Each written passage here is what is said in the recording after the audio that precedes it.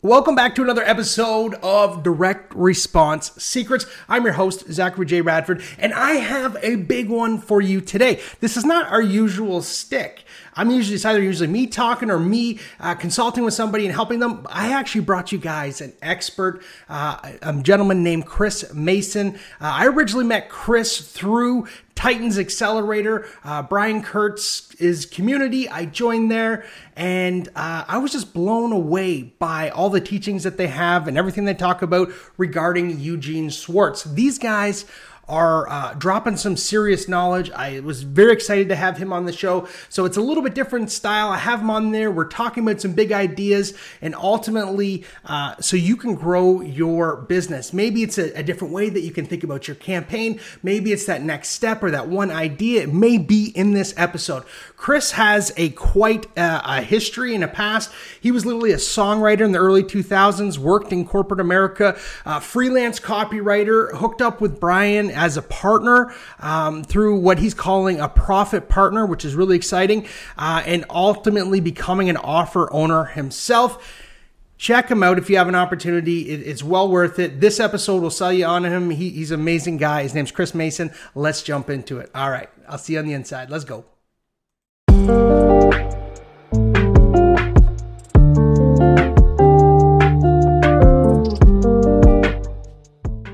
All right, welcome back to the episode, guys. We have Chris Mason, an expert in all things direct response advertising. I first met Chris through the Titans of Response Accelerator Program Mastermind. It's been absolutely a game changer for me and my skills and my connections. Chris, welcome to the show, my friend. Hey, Zach. Thanks for having me. I appreciate it, man. Hey, happy to have you. So you've recently published a book with Brian. Is that correct? Yeah. Brian and we published Breakthrough Advertising Mastery together, which is a companion study guide to the 1966 book that Gene Schwartz wrote, Breakthrough Advertising. Oh, and I got my copy, of course, because I had to have it. And before we dive, I have a bunch of questions for you that I want to ask. What was that process like launching? This is your first book that you've ever put out, and I'm in the process of writing a book, as I mentioned. What was that process like for you? Well, writing the book, it took almost 2 years, a little under 2 years. And part of that for me was just the way I approached it was I would just dedicate it at least the first hour of every day to going through the text of Gene's work, and I would make my notes, and then I went back through it and kind of pulled out the highlights from each chapter, and then started thinking about, if I was going to create exercises for people, because part of the book is we want you to not just read it, but like get a sense of what it feels like to put the practice in for actually doing what Gene is recommending. Yeah, there's the book there. So it's like I literally got it. So just kind of dreaming up different exercises for each chapter and worksheets to go along with it. But so that was kind of the process of putting the book together. And then, getting it published, we self-published, but like going through it's over 500 pages. And you guys didn't skimp on the quality. I must say, like, all the pictures are high gloss. Everything looks phenomenal. Yeah, that's right. I'll put a link in for the listeners as well to the offer. It's well worth the money. And I'm not affiliated with it in any way, and I highly recommend it. The impact that Breakthrough Advertising has had on me and my business, look at different stages of awareness and all this different stuff, which we're going to get into. But tell me a little bit, Chris, because you have a very unique perspective on this, because you're so close to it. What is Breakthrough Advertising to you, my friend?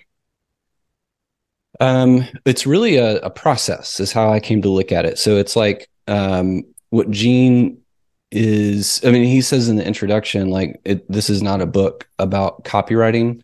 It's a book about how to make markets. And he says that in the introduction. And so when you have that kind of perspective and you go through it, you see that what he's saying is that the first step if you're going to create a market around something, is to identify what the already existing mass desire is in the market, and then we're trying to channel that towards the product through the words and pictures we use. And so that's one of the things that just struck me, is like, this is not, like a template or a fill in the blank anything. This is just how to think about what you're trying to do as a marketer. And then here are some, different copy techniques that you can use to try and channel that desire towards your product. So I just started looking at it as like this, he's really describing a process more than, well, not more than, but in addition to like how to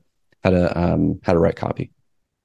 100%. And I just imagine what it was like for him. Like, we're lucky enough to have these frameworks. We're lucky enough to kind of tap into things that have already been done.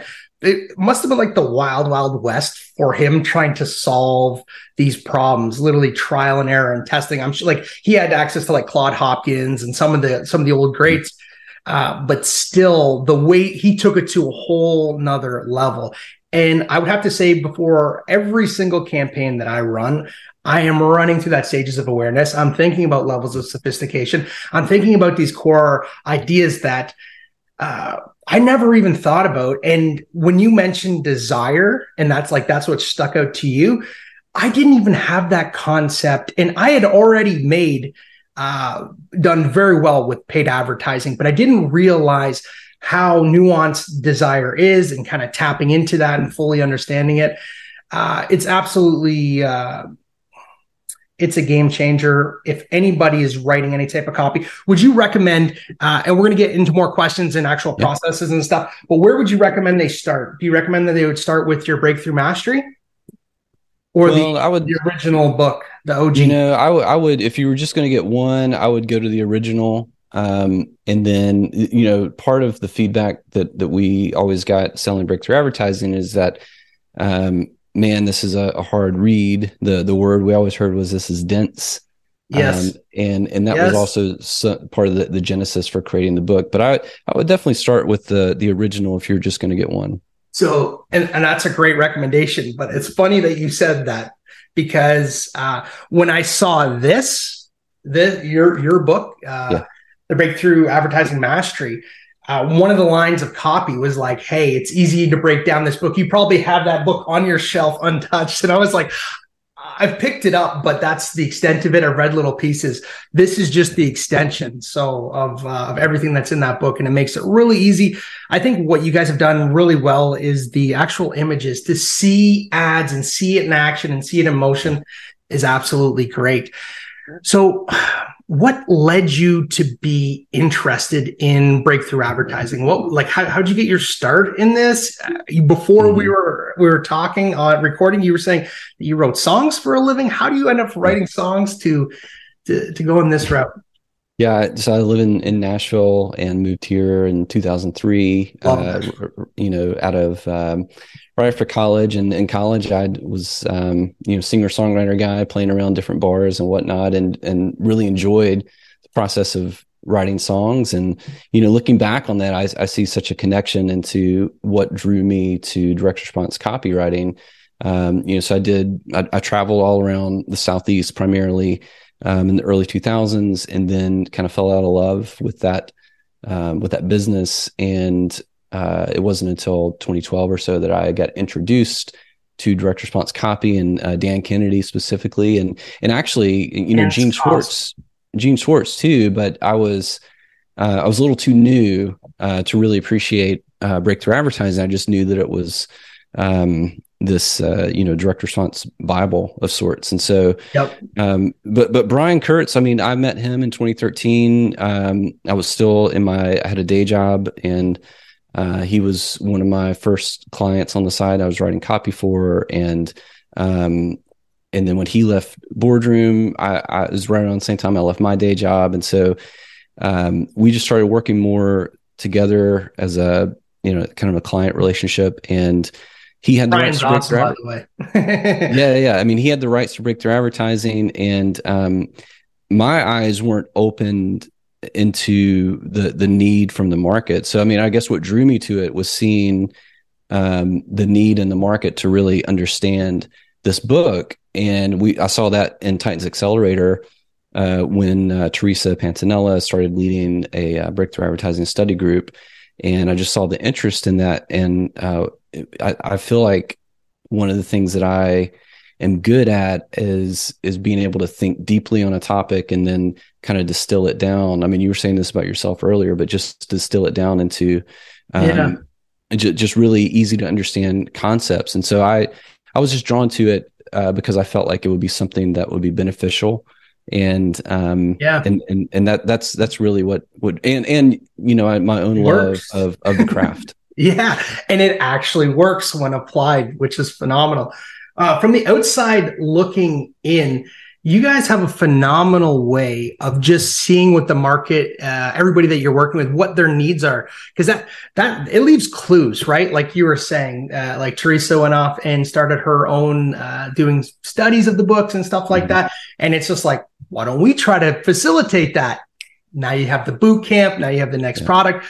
I find with a lot of clients that I work with, they struggle to really look at their customers in that way and build something beyond just that transactional relationship. And I believe Brian and yourself and the whole Titans community have done that phenomenally well. And that's the one main thing that drew me to you guys, that and speed of growth, as we were talking about. But I'm going to emulate every step of that and everything that I build, because I think it matters a lot. And even in my book, and I was doing this not knowingly, like, hey, listen to the customer, but I would work with a lot of e-commerce people, and we might get into some of that too. You said you had like an e-commerce plugin, but every client that I would talk to, I'd be like, when's the last time you spoke to a customer? And they'd be like, well, like on the phone. I was like, yeah, on the phone. When's the last time you called them? How are they using your product? What does that look like? All of those great things. And 9 times out of 10, it was very much like, oh yeah, okay, we could try that. Okay. But when they would have those conversations and they would go through all of their customer service stuff, you could literally find these golden nuggets, just like you were mentioning there. So I just wanted to draw attention to that, because that is the book in practice, essentially being able to see that desire, being able to tap into that and build an offer around that, which is so cool. Cool. How would you say, and there's like, and I find myself in the middle, but there's two camps. There's like the old school camp, direct marketing. This is how it goes. And there's the new school camp of like, this is how, Facebook ads and AI and all this different stuff. I find myself in the middle being like, as long as it works, as long as I get to my clients and it proves a result, provides a result, I'm down. How do you think breakthrough advertising has evolved over the years? And how is it still applicable today as it was back in the 70s? Well, I mean, I think at the core, it's just, marketing fundamentals, period. They haven't changed in over 100 years, because it's human. Yeah, it's just, how do you, but because it's the tactics change, but the tactics are born out of a specific way of thinking and a strategy. And that's at the core of it, the strategy is helping people solve their problems and showing them with as much certainty as you can that if they entrust money to you for this specific problem, that you or your service, your product will solve their problem for them, and everything else is just trying to figure out how do I best communicate and prove that to them. Beautiful. I couldn't have put that any better myself. I think, and I use it still to, like, on every project, like I mentioned. And I think there's this disconnect between old school, new school. It's the human. That's what I call it. Like, we're speaking to the human brain that has desires, it has needs, it has all of these things. And I think Eugene has done a really good job of like organizing those ideas and giving us systems and processes to kind of like rock that out, which is so cool. In your opinion, your expert opinion, who do you think that breakthrough advertising would be best for? What type of business? Is this for all businesses, online businesses, offline businesses? Who could benefit most from this? Well, yeah, I think if you are somebody who's if you're a copywriter, you're or a media buyer, anybody who's delivering services to other businesses to be their marketing arm. It's a must to study breakthrough advertising. If you're a business who you're trying to figure out, like you feel stuck in your marketing, and you know that like you've got one really good source of business, maybe it's referrals or something like that, and you know that, well, if that ever dries up, I'm screwed. Like if you've got that rolling in the back of your head, whether it's and you are somebody that appreciates and understands direct response, then definitely breakthrough advertising is going to teach you how to think and spot opportunities in your market. I mean, it's not the only book. We're spoiled because we have so many great marketing books to choose from. But I would say that if somebody is not familiar with breakthrough advertising, they appreciate the sort of the persuasive and psychological elements of direct response, and they know that that they've got a target on their back because they've maybe just got one good source of revenue. One good source that's bringing in revenue in their business. We were talking about that today in the boot camp. In the Overliver boot camp. The most dangerous number of business is one. And and it's true. I've seen it.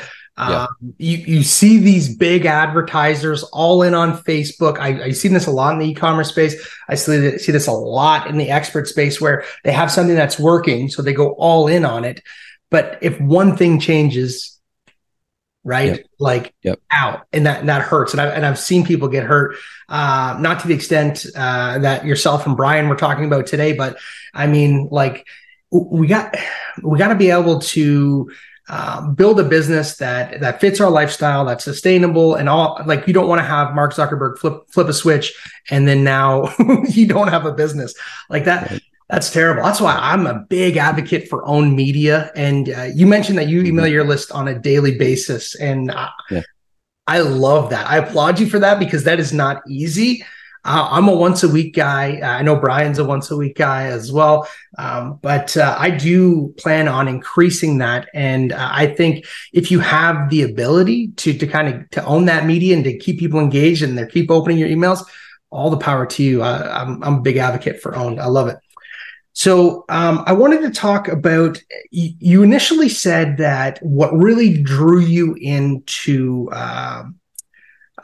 direct response and into breakthrough advertising was this concept of desire. I figured let's kind of start there. I have three that I think that we should talk about. I think we should talk about desire, sophistication, and awareness. And I think that would probably be the most valuable stuff that we can provide to the audience and just at least get them thinking, get the wheels turning. Are you cool with that? Yeah, that sounds great. Cool. So let's talk about desire. What is desire, and how is it applicable to our direct response marketing campaigns? Well, I mean, desire is the thing that you're moving toward. Like it's the force, that whatever that force is that causes you to move towards something and away from something else. And so it's like, it could be a desire to, lose weight if we're going into kind of the three big categories of business. And you've got, I want to lose weight, be healthy, I want better relationships. I want, higher status, money, wealth, that kind of thing. Yep. And I think that a lot of our desires, there's a lot of nurture in there. So I think depending on where you grew up and the kind of society you live in, that does dictate what it is that you want and the vision that you have for what you want. Because from an early age, like growing up in the US versus growing up in like a third world country, you're going to have different experiences that inform the things that you want, or even the things that you believe are possible for you. So those are the forces that sort of set our trajectory of sorts. But I think of desire as just, what am I moving toward and what am I moving away from? So I'm recently learning just through experience. I used to think an offer was X amount of meetings, the books that you're shipping, all of like I used to believe that was an offer. And as I get more experienced and really understand what an offer is that outcome of desire. How do you tap into that desire, Chris? If I'm running a business and like I find a lot of people commoditize their businesses right off the bat. And I think if they did a little bit more, and even if you're an entrepreneur and you're running a business, you want to get more sales, it's still worth a read through Breakthrough Advertising. You guys see in Titan all the time, people coming from all different types of businesses, right? Yep. Yeah. So how do we tap into that desire in a commoditized market to really stand out? I've heard your reference of a stream before, I think in one of the trainings I took, or so maybe talk a little bit about that. I think that is phenomenally interesting and grossly misunderstood from the average entrepreneur, including myself, somebody who was a media buyer for a very long time until I started hanging around copywriters and understanding what that meant. Yeah, so the stream analogy is something that came to me preparing for the first boot camp. But the way Gene talks about it is that desire is pre-existing, so it's not something that we as marketers create or generate in somebody, and so that immediately gave me this image of just like a river flowing, because I'm not creating that flow. I didn't create the river, but what I can do is kind of wade into that river and divert some of that flow in a direction that I want it to go. And that's really what marketing is. And you're holding up this, the offer of, the performance of, Gene calls them product performances. So it's like you're demonstrating that just sort of the natural use of your product or service equals this specific result that meets your desire or satiates that desire. So that's the stream analogy. And then what was the other? You mentioned something else as well. I can't recall you. Okay, so let's break that down a little bit. So what were they called? Product performances. Product performances. Maybe explain that just a little bit, because I'm learning while I'm sitting here too. I'm trying. Yeah, I have a very high level overview of everything, and I've studied it, but obviously not to the extent that you have. So I'm here to learn as well. So product performances you can think of as like features and benefits in a way. I mean, it's very similar to features and benefits. And okay. So you think about what does it look like when your product performs? So if you sell a course, for example, the performance of your product is I go through your training, I do what you say, I get XYZ result. That's your product performing. That's the outcome essentially. Mm-hmm. Or the transformation in that process. Yeah, and so what the image that Gene paints is like there's where your prospect is and where they want to be, and there's that creates a gap. Mm-hmm. And so your product is the vehicle to get across that gap. You're building a bridge for them, kind of like laying each board down for them. So that's the performance. And what Gene says is like for each benefit that you have for your product, you're showing how, and this is one of the exercises that we do in the boot camp, is for each benefit of your product, you want to then say, well, how does that one benefit serve the like the meeting of whatever the desire is in the market? How does it solve and address the desire, the problem? Awesome. And thinking about it that way. Yeah, that's awesome, because I don't think enough thought goes into that. Obviously, people are like, we sell mugs or books or whatever that is, and they're very surface level. And yes, that's a beautiful mug, but people want to drink tea or coffee like that. That's their end goal and their result. So tapping into that and understanding why that is, and obviously it goes a lot deeper depending on what the aspirations are. And you have all walks of life. that you have to kind of dive into. I think it's sophisticated, it's smart. It's once you understand the principles, it fundamentally changes you as an entrepreneur, how you market things and how you speak to things. And I'm still in the process of massaging my things. Like, so for example, something that I would put out, and we've done, I think our number of last track sales was $42 million, right? That's what we did for our clients. Mm-hmm. But I don't feel great talking about that because I don't want to track people that are trying to get instantly rich. So it's like, it's understanding those nuances of your product. And it's like, once you get to know me for a little bit and you consume my long form content, you'll hear me talk about that.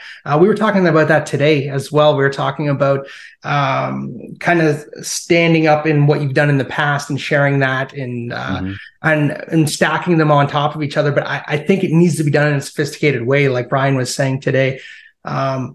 So yep. you have the demand, it's flowing into you, it's coming. So this is usually in form of like a traffic source, right? Like this could be direct mail, this could be on TV, this could be you're creating that offer that they want, you're putting that in front of them. So now you're in the stream.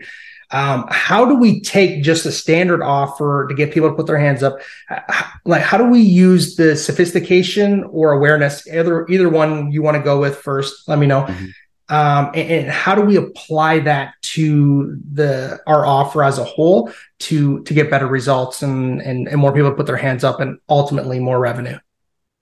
Yeah. So I guess we go into levels of awareness. So the order that Gene takes us through in the book is you start with mass desire and you go into the levels of awareness and then the stages of sophistication, which yes. that has to do with competition. So levels of awareness, it's asking the question, all right, you've identified this mass desire in the market, we'll just say lose weight.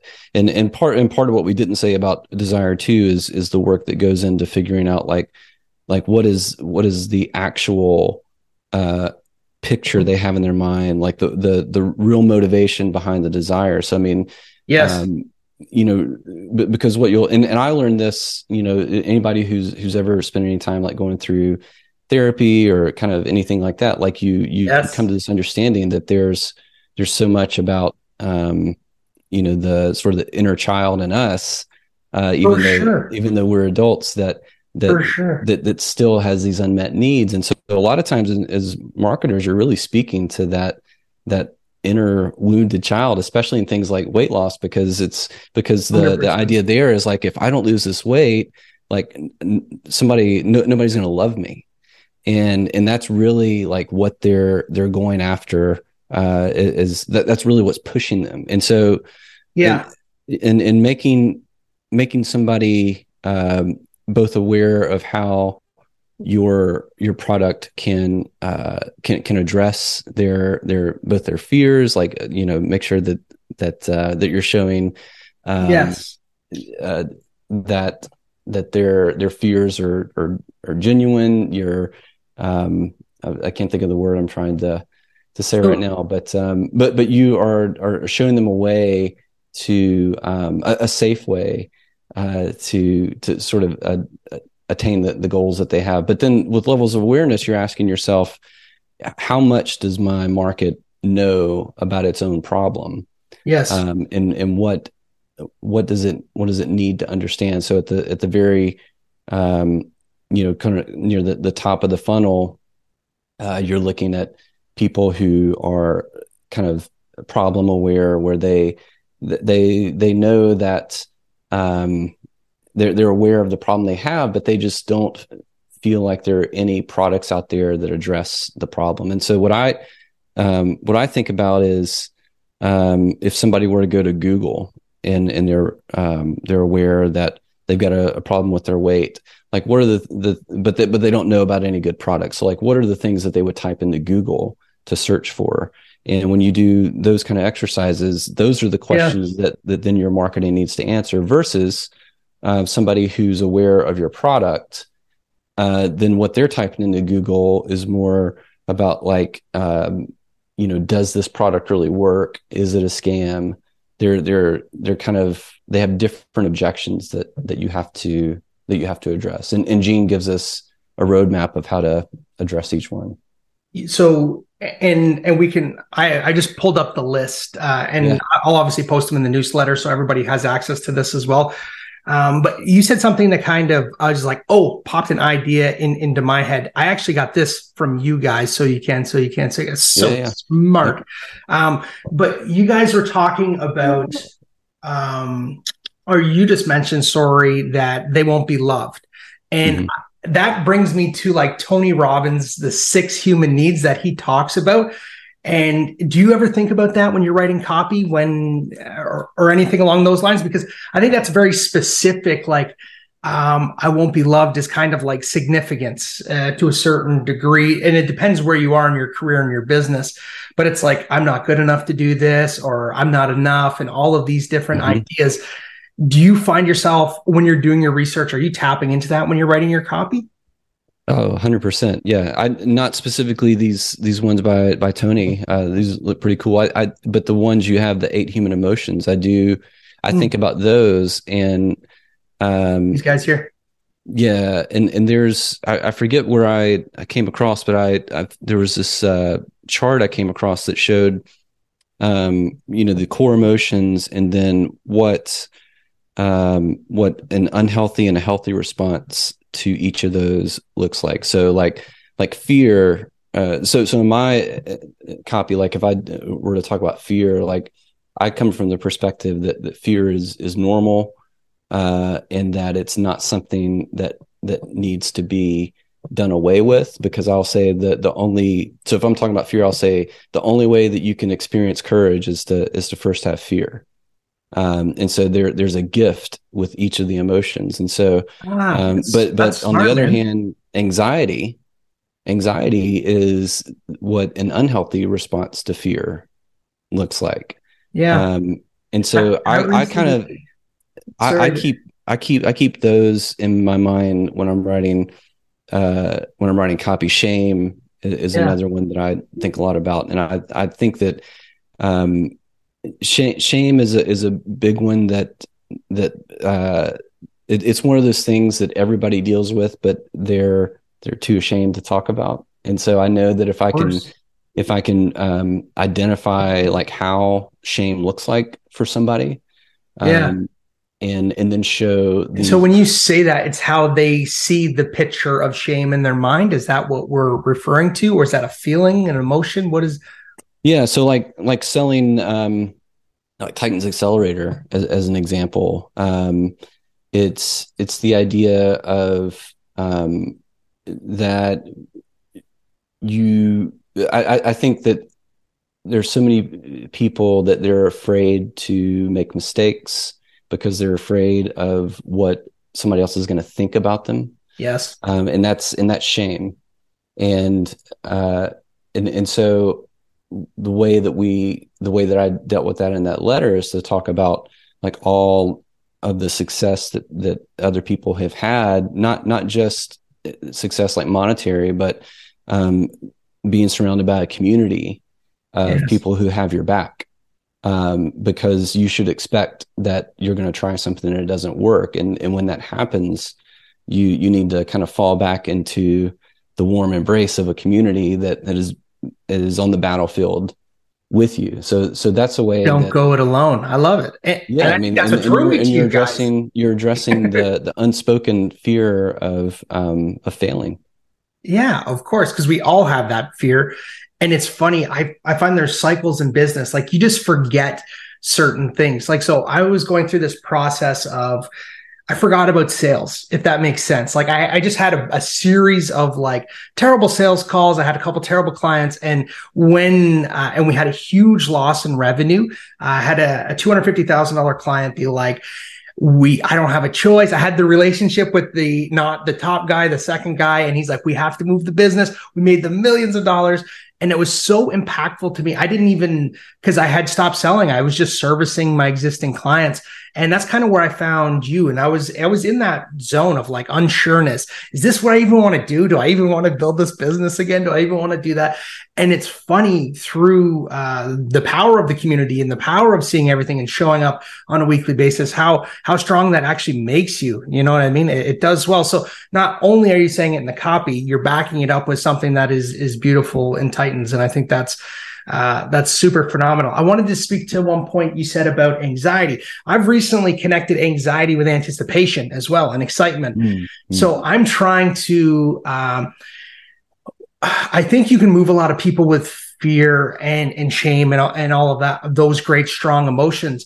Have you seen it work on the other side of joy, happiness, excitement? Like, let's go, let's get to the other side, aspirations, all of that stuff. Have you seen that work equally as well? Or, because I know a lot of copywriters talk about the darker side to move the needle. Mm-hmm.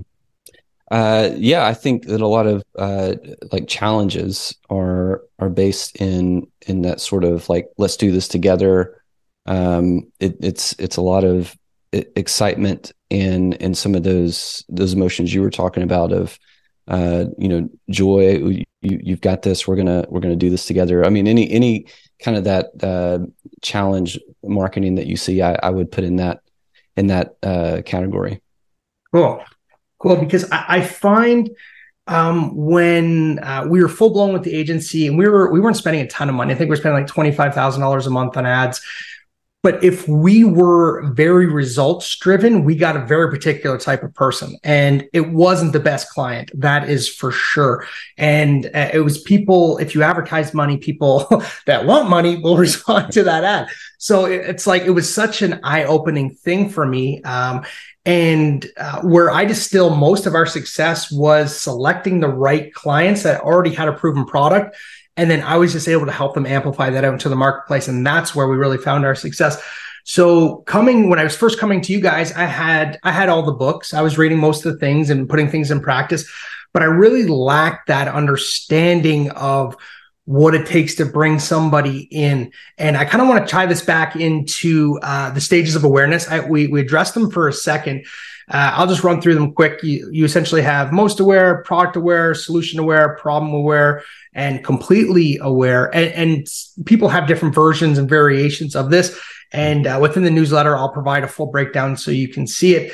How do you know what message we're putting out to a particular market? Let's go back to the very top. We've identified the desire. It looks like a potential market. They want to go somewhere. They want that transformation. How do we know what stage they're at and what that looks like? Well, I think you think of the stages of awareness as sort of like, so there's the market, which is the whole, ball of wax. And then the stages of awareness are like the segments inside that market. So, of all the people who want to lose weight, you have segments in there of people who are, aware of your product, or most aware. They're probably, these are the people probably on your email list if you have one. Mm-hmm. And then also you have another segment of people that you would say are solution or problem aware. So they're further removed from the actual product, but they haven't yet seen something that like connects with them and says, "Oh, this person gets me." But like it may be an ad that says that says something in a way that no other ad is saying, and it speaks to you as like, "Oh, I was just thinking that." Yes. And you see that all the time on Facebook. And people go as far as thinking that they're like tracking. They probably are, but listening to those conversations. Oh, that's great. Sorry, continue. Yeah, but that's how I think about the levels of awareness, is that it's really segments inside the market. And so you're I mean, the easiest ones to sell to are at the bottom of the funnel, of your most aware, the product aware. Yes. Because those people just need a better reason to say yes. They're already, to a certain point, credit card in hand. You don't have to tell them about the product. You just need to show them a different way that they haven't thought about, that the product solves their problem. And then the further up you go, solution aware. And oddly enough, I mean, solution aware is where Gene says that copywriters can demand the most compensation, because that's really where you're making the biggest contributions to the product, because you are creating, like, you're bringing a brand new idea to the market, Educating. of showing how your client or your own product can solve the problem, and it's a product that they are not familiar or aware of, and so that's really the first level, where you're introducing something new to them, and you talk about directing that desire. You're just channeling it back into, and you're trying to figure out the right way to connect with them to say, oh, this is the thing you've been looking for, and then problem aware is a little more removed from that. So when you're writing a campaign, depending on the market and stuff, where are you normally writing it? You're going for solution aware, problem aware, mostly problem aware? Well, when I spend a lot of my time in an email, so I'm a lot of times talking to warm people, so completely these are people, aware of them. These are people who are most aware and product aware. To get people on the list, the strategy that has worked for us with Titans is we'll run we call them identification ads. So Gene says if you're going to somebody who doesn't know who you are, they don't, the unaware folks, like you're leading with an image or a saying, or a statement of the kind of future person they want to be, and you're attracting them just through that. So you're not selling anything. So we started doing that with Brian's blog posts, where we would use, and the one that worked the best for us is we had a quote by David Ogilvy on there about using smaller words. And so immediately, like, if you know who David Ogilvy is, that's an identification piece. And Definitely. So if you know who David Ogilvy is, like, we probably want you at least to come into our world and let us talk to you a little bit and tell you what we've got, and then move you along to show you, maybe you're a copywriter, maybe you're a media buyer, and we're going to show you the different ways that we solve the problems that the other media buyers and other copywriters have had. But then, they're not going to opt in right off the bat. So the way that we would do that in this kind of technical, but like, and I didn't do this. We hired somebody to do this. It's probably what you do, Zach. But yes, they would go and they read the blog post, and we would track, how long they spent on the page, and if they got a 50% scroll depth of the article, and then that would move them. All right, they know who we are. They're aware of us now. They read this blog post. They're going to go into a different audience inside of, and this was Facebook, but it works anywhere. So they're going to go into a different audience, and they're going to see another set of ads because they're a little bit warmer to us now. And at this point, we're going to ask for an opt-in. So we're going to give them a direct marketing toolkit, or we're going to give them the copywriter's toolkit is another one that we use. And so then we, so that very first ad doesn't ask them to opt in or anything. It's just identification. Mm-hmm. And then once they've shown they've either consumed the content, they go into a custom audience, and then we show them a different set of ads to get them on the list. That's awesome. And I think that's a great strategy. And I think that would allow you to stand out in this market. If you go onto Facebook at all, you see a lot of very direct, I don't want to say outlandish, but I'll get you 10 clients for $7, and like very hard to believe stuff. And I think coming at it from a perspective of like, and this was the hardest thing from a media buying perspective, is convincing a client to spend money on that top of funnel piece to kind of bring people down and warm them up as you have a conversation. I think it is important to have something that is high ticket that you're selling there, or remotely high ticket, to make that process worthwhile. Because the way I look at like stages of awareness, I find when like completely unaware, I'm probably not even talking to anybody like that. Problem aware, I may be poking that. Solution aware, I'm definitely talking to. The most success that I've had from an advertising standpoint, advertising my services, was a direct call out, like e-commerce owner, and then have that story in that conversation. And again, I think information is a wonderful way of doing that. And that was probably like my extent of knowledge into like Eugene Schwartz. I didn't really understand desire. I kind of understood what was going on in stages of awareness. Levels of sophistication kind of just like kicked me right in the face. I was like, I'm like, how do you know when a market is extremely jaded or extremely jam-packed? To kind of rewind for a second, one of my mentors told me about a unique mechanism in my business. My sales exploded. They exploded from my agency. That was the key to our success, because we could stand out and do something specific and drive a specific outcome consistently for our clients. And it worked so well. How do you kind of determine that? And how do you view stages of sophistication? Yeah, I mean, the stages of sophistication have to do with how many other people are fighting for the attention of your customer. So, I mean, if you've got a brand new product that nobody's ever seen before, Gene would say that's stage one, because your story is brand new. Mm-hmm. And so the sophistication, you're asking how many other stories like mine have these people heard. So that's why, like, if you've seen ads on Facebook, like you were saying, like I'll make you 10 clients for 10K each. Like, one, they're not. Don't click on those ads. They're not believable, but also it's a story that's not new, and people just don't believe it. They don't trust it, and Gene calls those echo ads. So you're echoing another. Like marketing that somebody else has always done, and bolder claim.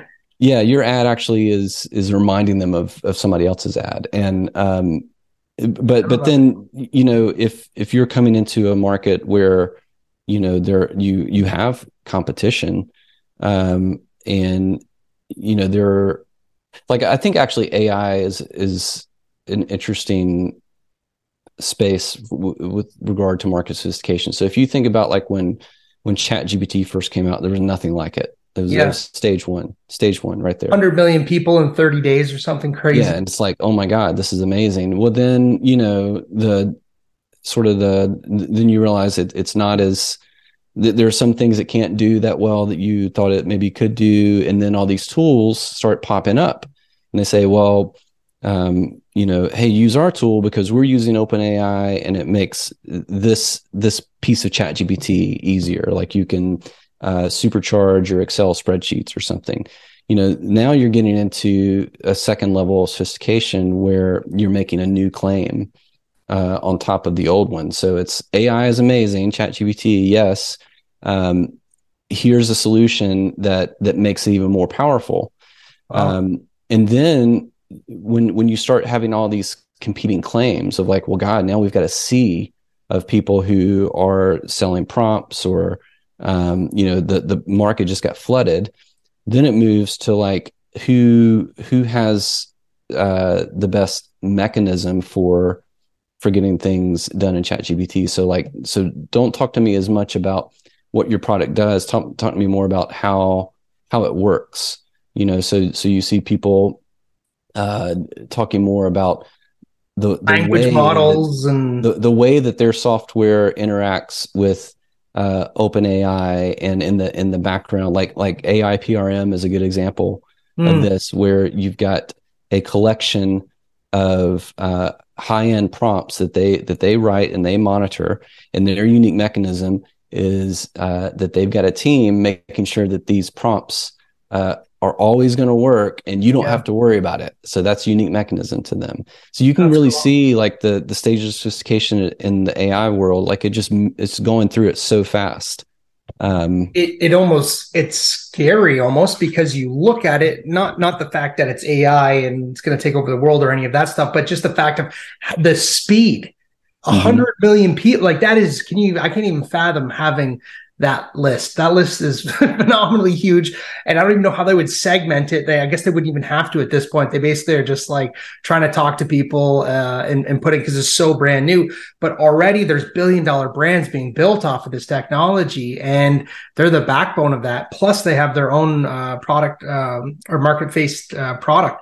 Yep. It's absolutely insane. And do you think that that's just going to speed up as time goes on, just because of the way technology is? And like once something is awesome, everybody's going to know about it fairly quickly and kind of jump on it.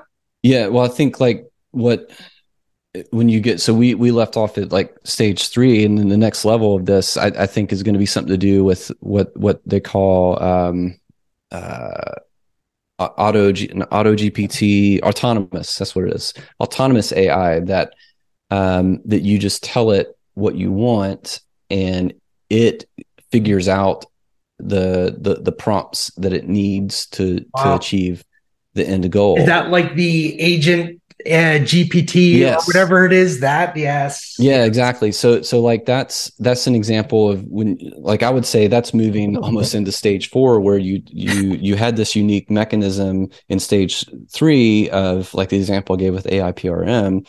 Well, then to top that mechanism, you've now got something like Auto GPT that says, well, you just tell us what you want, and we'll do it for you. Our AI will figure out how to do it. Yeah, it's like it's insane to think about. And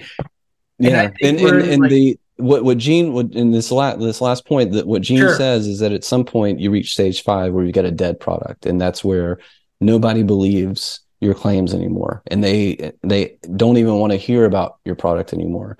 So we're not there with AI yet, but there will be some products that exist today that will succumb to that next level of just like we don't believe what you're saying anymore. Something new and better will have to be created. To go back to the original question, where do you think most markets are sitting right now? And if someone is totally unsure, where is a great spot for them to kind of start?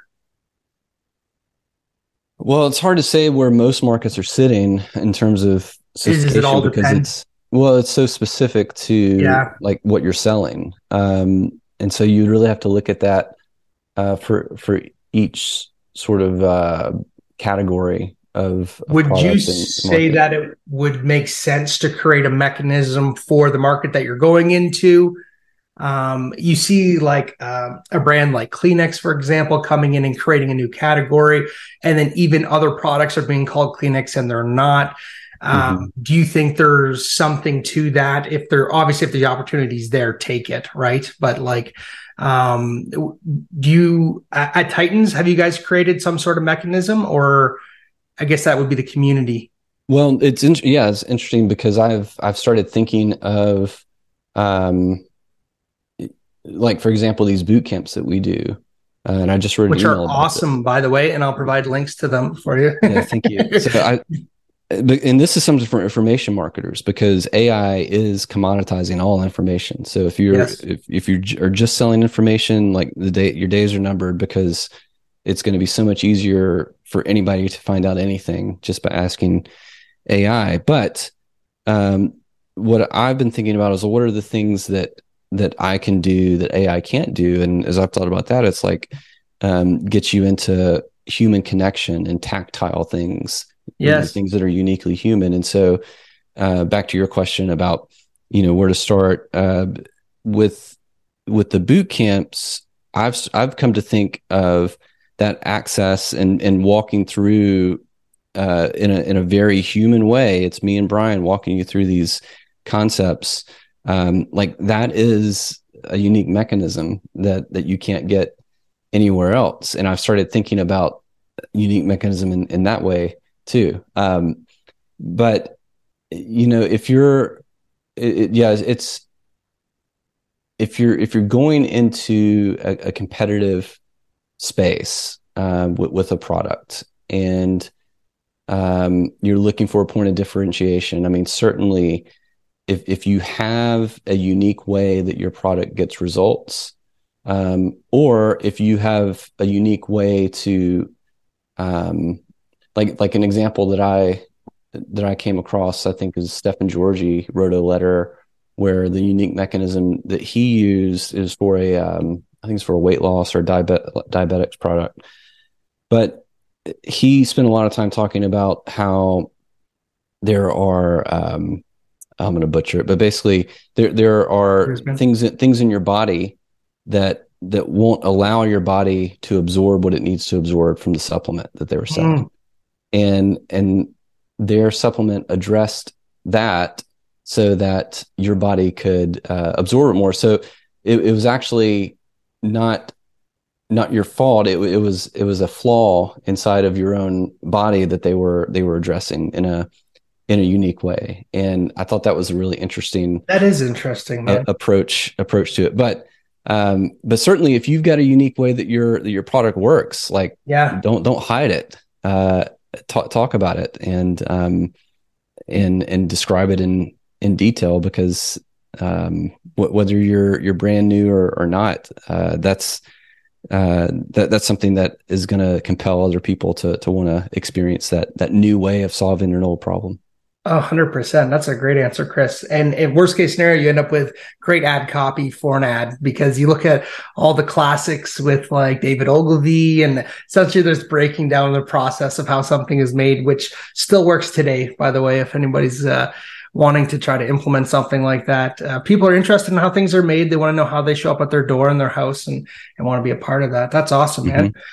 Well, thank you for all this information. I know it's absolutely huge. I'll make sure to leave links for everybody so they can get access to the Mastery, the original book, all the boot camps. I'm going to hook you guys up as best that I possibly can. If we were to leave the listener with one final thought about breakthrough advertising, what would you give them? What would be the one piece that, if they're just getting started, to focus in on? If I was going to give them something new to walk away with, one of the things that Gene said, and he said it in the intro to Breakthrough Advertising too, is that copy is assembled, it's not written. And that, I think, is an overarching idea that fits with everything we've been talking about, where we're looking and assessing the market, understanding what's already there, and then we're just reassembling things in a unique way to capture attention. Amazing. And I think that's a pretty powerful concept. Hugely. And I think you nailed it right on the head. Well, thank you, Chris. Thanks for coming on and dropping the wisdom, brother. I appreciate you. And man, go check his stuff out. I'll make sure to put all the links in the newsletter. All right. Thanks, Ben. Thanks, man. Wow, right? Like the level of knowledge that was dropped in this call. Hopefully you're running around with the pan picking up all those gold nuggets, because they are getting dropped. Now, if you want to have an opportunity to come on the podcast and talk with your boy, have me either interview you or help consult for you and your business, I would be happy to do so, just like I did for Chris. I think there's an opportunity for great minds to connect and us to provide a tremendous amount of value to the marketplace. I appreciate you for listening, and I look forward to seeing you in the next one. Peace.